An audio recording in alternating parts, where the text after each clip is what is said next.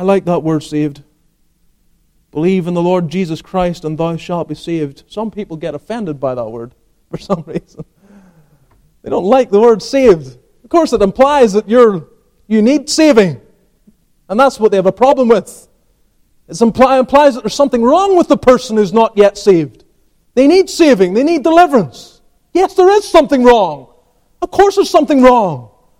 You don't know God. Your sins are not forgiven. You're not reconciled. You don't have peace between you and God. There is a problem, and you need to be saved.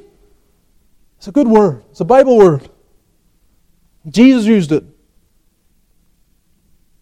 John 3:17, God sent not His Son into the world to condemn the world, but that the world through Him might be saved. Saved. Jesus came not to condemn you, sinner, but that you might be saved. He didn't come so that He could just laugh in your face as you travel on your way into hell. He came to offer salvation. He's not mocking you. He's not putting something before you and saying you can't have it.